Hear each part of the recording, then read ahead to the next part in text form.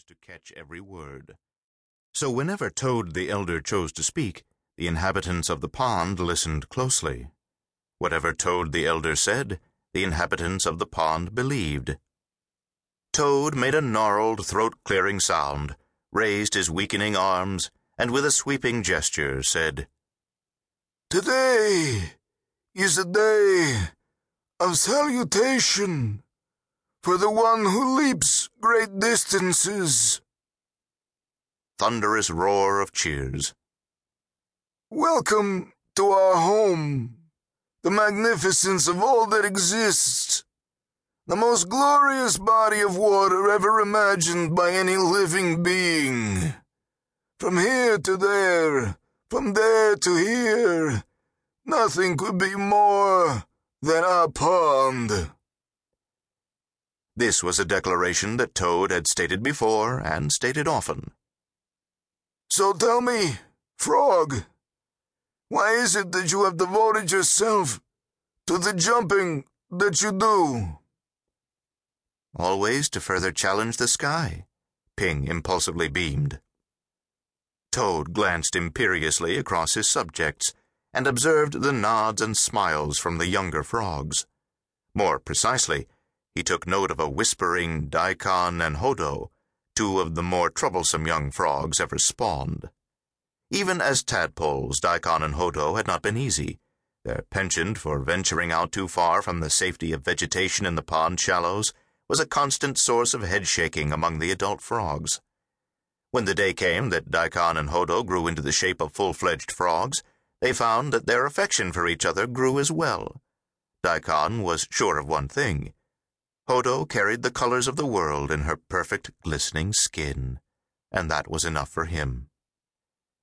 In the whole long history of the pond, no two creatures had enjoyed the close-together time that they had spent chatting through the afternoons, their days full, enjoying each other's company, questioning the certainty of their surroundings, and pondering the very nature of their everyday existence.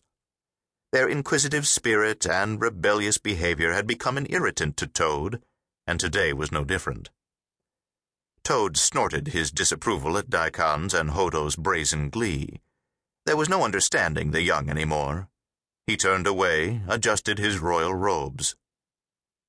"So then, from where is it that you have come to visit us?" he asked Ping. "From the great ocean." Bewildered silence from one and all. A puzzled look clouded Toad's old eyes. "I've never heard of such a place," he said. "But do not be overwhelmed by our most marvelous pond. How much smaller is your ocean?" "As with all things, Highness, the ocean should not be judged by its size, but by its openness," Ping replied simply. "Nonsense!" Toad made a show of proudly pointing out their surroundings. "How many of your oceans would it take to fill our pond?" "With respect, I am delighted to tell you that the ocean is a vast thing." "What do you mean, exactly? Do you mean to say that the ocean can't even begin to compare?" Ping nodded. "It is true there is no comparison." "As I thought," Toad said, looking to his subjects. "But still, how small is the ocean?" "The ocean is not small, it is big." "Big? Big how? Is it half as big as our pond?" Ping shook his head. "No, bigger." The crowd began to stir. The grouping of young frogs blinked in amazement. Toad began to ponder the absurdity of the statement. "Is it as big as our pond?" His voice was growing stronger. "Bigger still, I guarantee you," Ping answered. "All rivers pour into it, yet it never overflows. It is constantly being drained, yet it never empties. The seasons of spring and winter bring no change. Floods and droughts also leave it unchanged. It is vastly superior to both stream and pond.